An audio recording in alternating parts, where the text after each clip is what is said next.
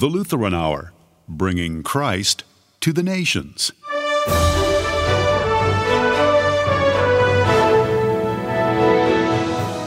The psalmist wrote, "Out of the depths I cry to you, O Lord."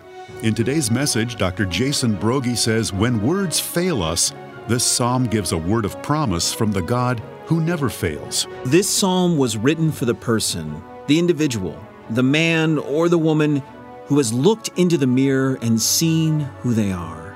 Forget whether people are generally good. What happens when you look in the mirror and see that you are not? This psalm was written for you.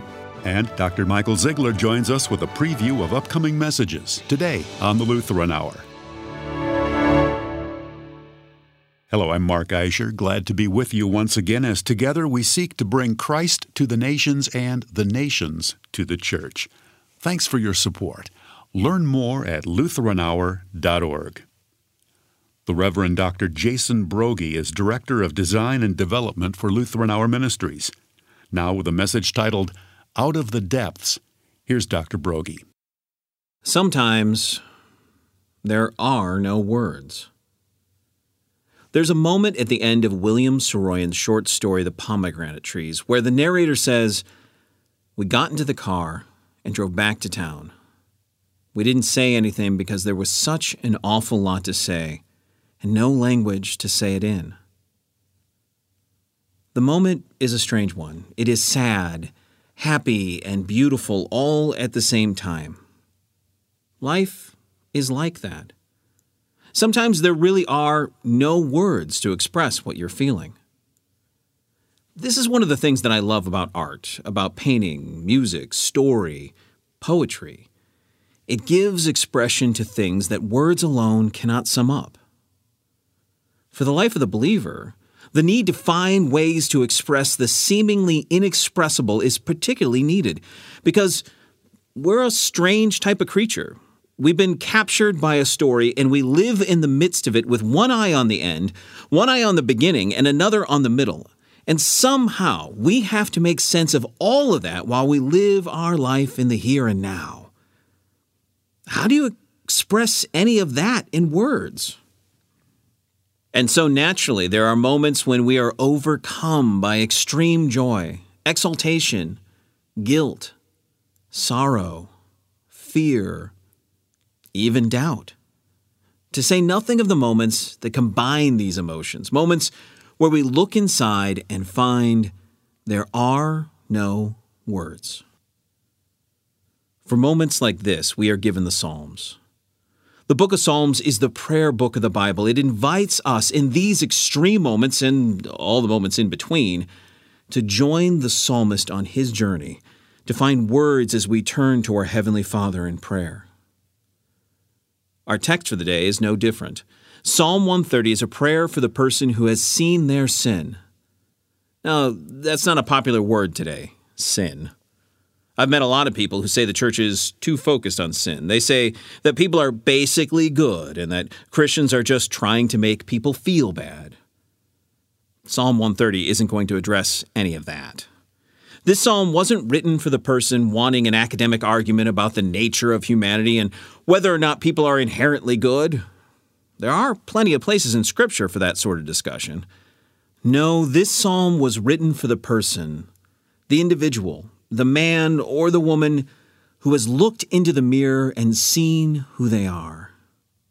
Forget whether people are generally good. What happens when you look in the mirror and see that you are not? This psalm was written for you. It gives you the words to cry out when there are no words. It is a prayer to the one who created you. The psalmist leads us in prayer. Out of the depths I cry to you, O Lord. O Lord, hear my voice. Let your ears be attentive to the voice of my pleas for mercy. If you, O Lord, should mark iniquities, O Lord, who could stand? But with you there is forgiveness, that you may be feared. I wait for the Lord, my soul waits, and in his word I hope. My soul waits for the Lord more than watchmen for the morning, more than watchmen for the morning. O Israel, hope in the Lord, for with the Lord there is steadfast love, and with him is plentiful redemption, and he will redeem Israel from all his iniquities. This is the word of the Lord. You see, this is not a prayer from someone who needs to be convinced of their sin. This is someone who has already seen it. They are calling out from the depths. They aren't looking around and comparing themselves to others and saying, well, at least I'm not as bad as they are. No. When you pray this psalm, you are forced to look around and see nothing but you and the walls around you. And so you cry out, let your ears be attentive. Hear my pleas for mercy. And therein lies the problem. Because when we see our sin at that level, when we've had the opportunity to stop and look at ourselves in the mirror, the overwhelming temptation is to not cry out. We live in a world that encourages us to never admit guilt. Fault must always be shifted off ourselves to someone else. At worst, it must be mitigated. But I only did it because... Now, what you have to understand is, when apologies are given, they're often worded to imply no guilt. I'm sorry you feel that way. I am sorry your experience did not live up to your expectations. Our whole way of life is designed to push guilt off of ourselves, to bring no blame to ourselves. When we seek to bring comfort, what are the words that so often escape our lips first, no matter the circumstance? Well, it's not your fault. In such a world as this, is it any wonder that we run away from this psalm? We run away from the need to cry out?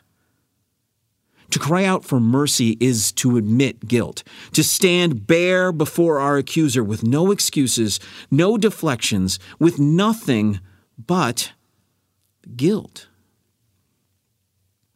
But even then, with all of our deflections, all our desires to hide, it's never enough, is it? In our heart of hearts, we know the truth. We may tell others it's not our fault, but at 2 a.m, when you're staring at the ceiling, the deep, quiet voice in the center of our being knows the truth. And it calls out to us, guilty. This is where the psalmist finds us, in the depths of woe, crying out for mercy. And this is where the Lord meets us. You see, the world has us wrong.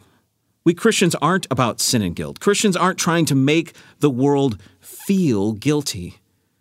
We're about mercy, forgiveness, hope, and redemption. Sometimes we have to cut through all the deflection and hiding, but it is only to acknowledge the guilt that is already there, not create it. It is only so we can hear the voice of our Lord inviting us to come to Him, calling us to Him. Listen to the psalmist. Even as he calls out from the depths, he turns to the Lord. And in coming to God, he knows he has no right to be there other than the right that has already been given him. If you should mark iniquities, who could stand? He asks. If you kept a record of wrongs, if you saw me as I truly am, I couldn't stand. I couldn't even lie down before you. But that's not how the Creator of the universe, the Lord of all, sees us anymore. In Christ, He sees us as His children. Paul explains it well in his second letter to the Corinthians. Maybe you've heard it before. For our sake, God made Him, meaning Jesus. For our sake, God made Him to be sin who knew no sin, so that in Him we might become the righteousness of God. When Jesus hung upon the cross, He changed our fundamental relationship with God. He took upon Himself all of that guilt, all of that iniquity, all of that sin. And it was so complete that when God sees us, He now sees righteousness. So complete is this change that the New Testament frequently talks about how we are now adopted children of God. We were united into his death and into his resurrection. We are something new, and we get to call him Father. In fact, we are commanded to call him Father. In Christ, we, like the Old Testament Israelites before us, are in a unique relationship with the Creator of the universe. The one who decided gravity was a good idea, that humpback whales should sing. This Almighty God is now our Heavenly Father. And so, when we turn to this Father from the depths, what we find is not wrath and anger. We find mercy, forgiveness, hope, and redemption. Listen to the psalm again, and listen for these gifts our Heavenly Father is just waiting to lavish upon us. Out of the depths I cry to you, O Lord. O Lord, hear my voice. Let your ears be attentive to the voice of my pleas for mercy.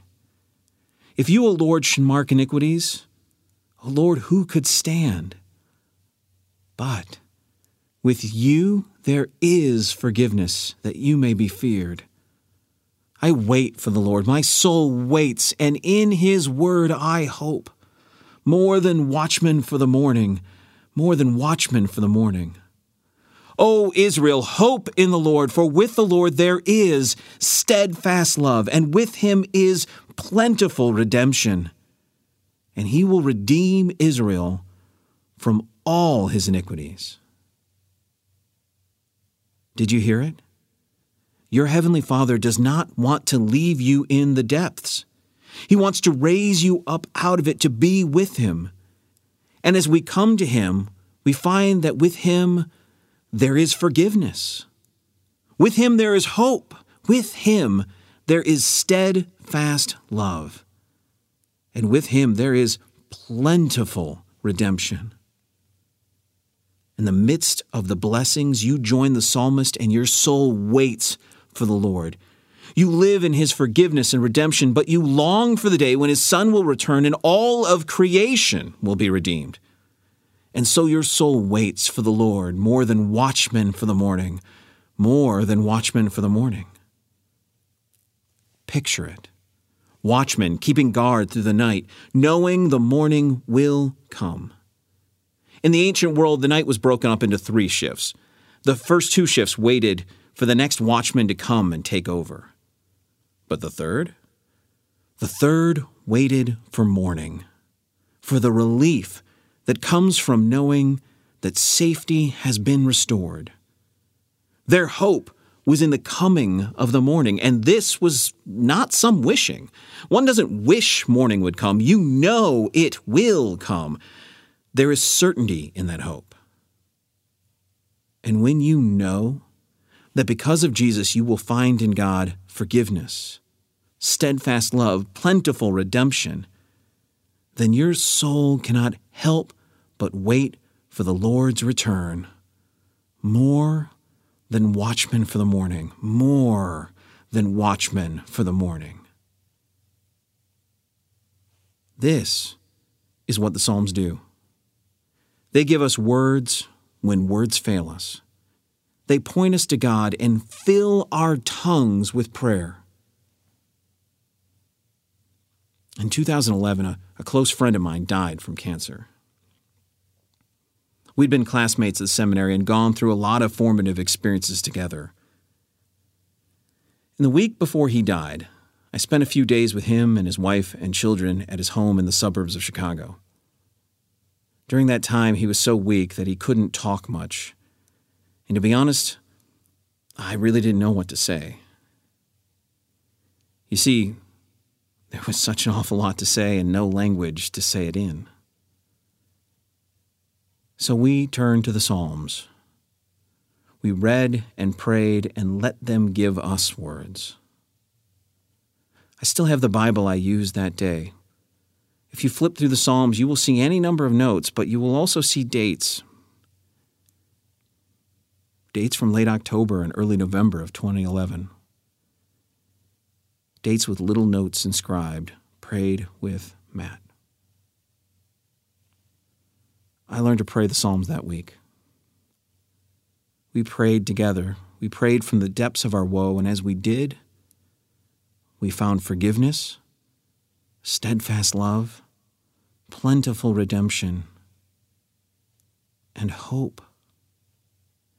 And our souls waited for the Lord, more than watchmen for the morning, more than watchmen for the morning.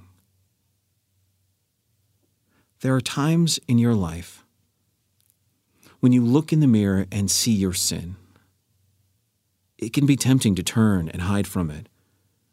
This psalm invites you to cry out to your Heavenly Father, the one who gave His Son for you, and there you will find His love is already there for you, and you will find hope.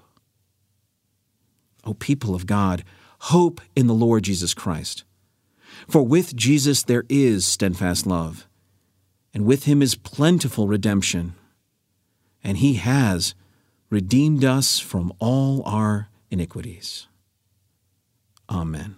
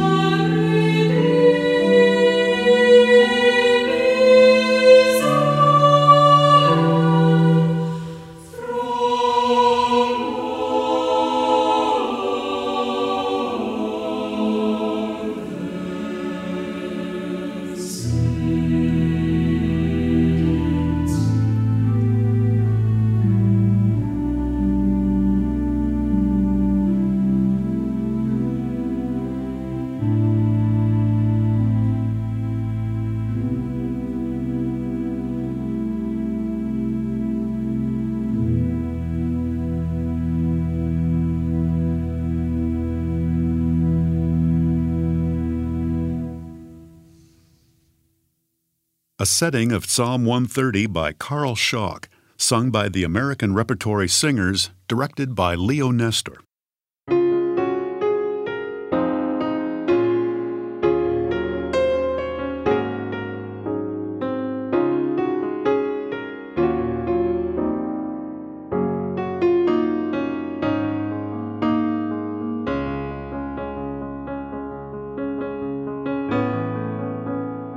You're listening to the Lutheran Hour.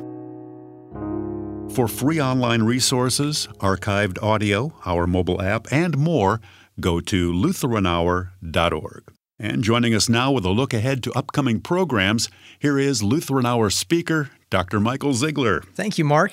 So how about that message from Dr. Jason Broggie today? I especially like how he said the Psalms give us words when we have no words. I need to be reminded of that. I forget how much of a treasure the Psalms are. What he said reminded me that not only am I adopted as a son of God, a child of God through Jesus, but also through Jesus, God has given me, He's given all of us the gift of these Psalms. And you stop and think about how astonishing that is, that these ancient prayers that have been around for 3,000 years, words that have proved more durable than empires, more lasting than stone monuments, words that Jesus himself used as his own prayers. These are the words that Jesus gives you and me, the gift of these words that we can use to call on God even when we don't know what to say. So, Mark, what was something that Jason said that you appreciated or something that you needed to hear again? It was when he was telling the story of praying the Psalms and how that was something that he learned to do as he sat with his friend up in Chicago and prayed those Psalms together with him, that it was something new for him, something that he learned to do in that moment. Yeah, I know the friend he mentioned, and I'm grateful that Jason was able to be there for him at that time. So looking at our calendar, we've almost completed our 90th year broadcasting. We started this season, if you remember, we interviewed Dr. Dale Meyer, a former speaker. Now, did you hear this? He recently was given the official title of Emeritus Speaker of the Lutheran Hour. Very good. Congratulations, Yeah, Dr. Meyer. Congratulations. So Dr. Meyer, at that time, he encouraged us as we were starting a series on the book of Daniel. We were remembering how Daniel and his friends were taken from their homes. They were carried off to live in a strange land. But even then, he said that they kept their eyes focused on God and his promises. Something else he said was that this theme of being strangers in a foreign land is something that runs throughout the Bible.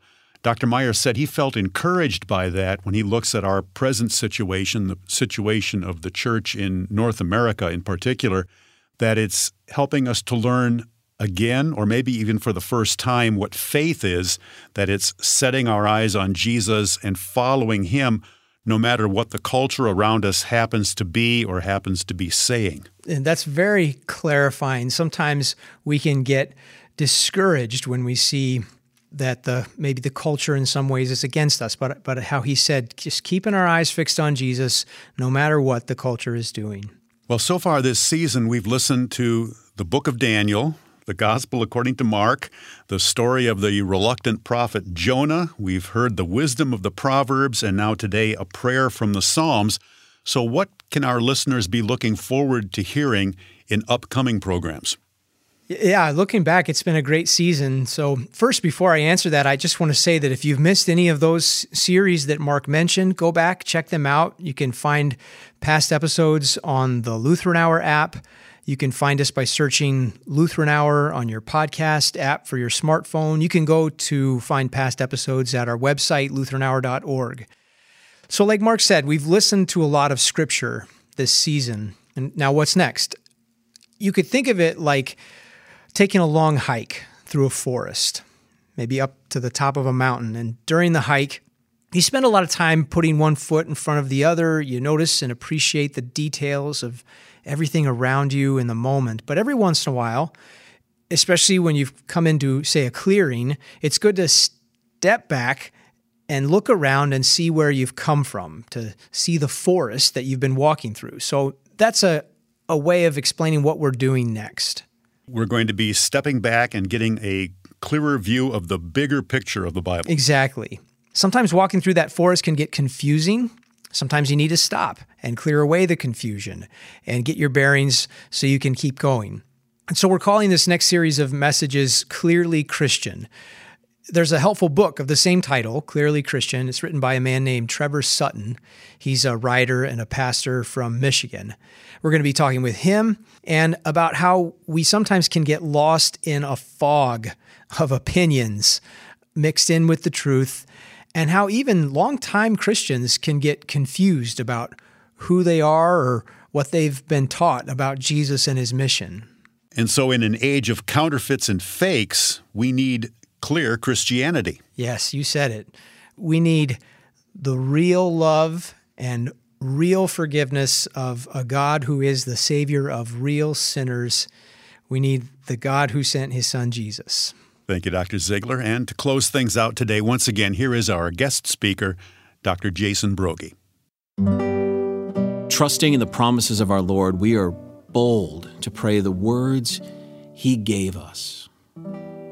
Our Father, who art in heaven, hallowed be thy name. Thy kingdom come, thy will be done on earth as it is in heaven. Give us this day our daily bread, and forgive us our trespasses, as we forgive those who trespass against us. Lead us not into temptation, but deliver us from evil. For thine is the kingdom and the power and the glory forever and ever. Amen. Receive now the benediction of the Lord. May the Lord bless you and keep you. May the Lord make his face shine upon you, be gracious to you. May he lift up his countenance upon you and grant you his peace. Amen.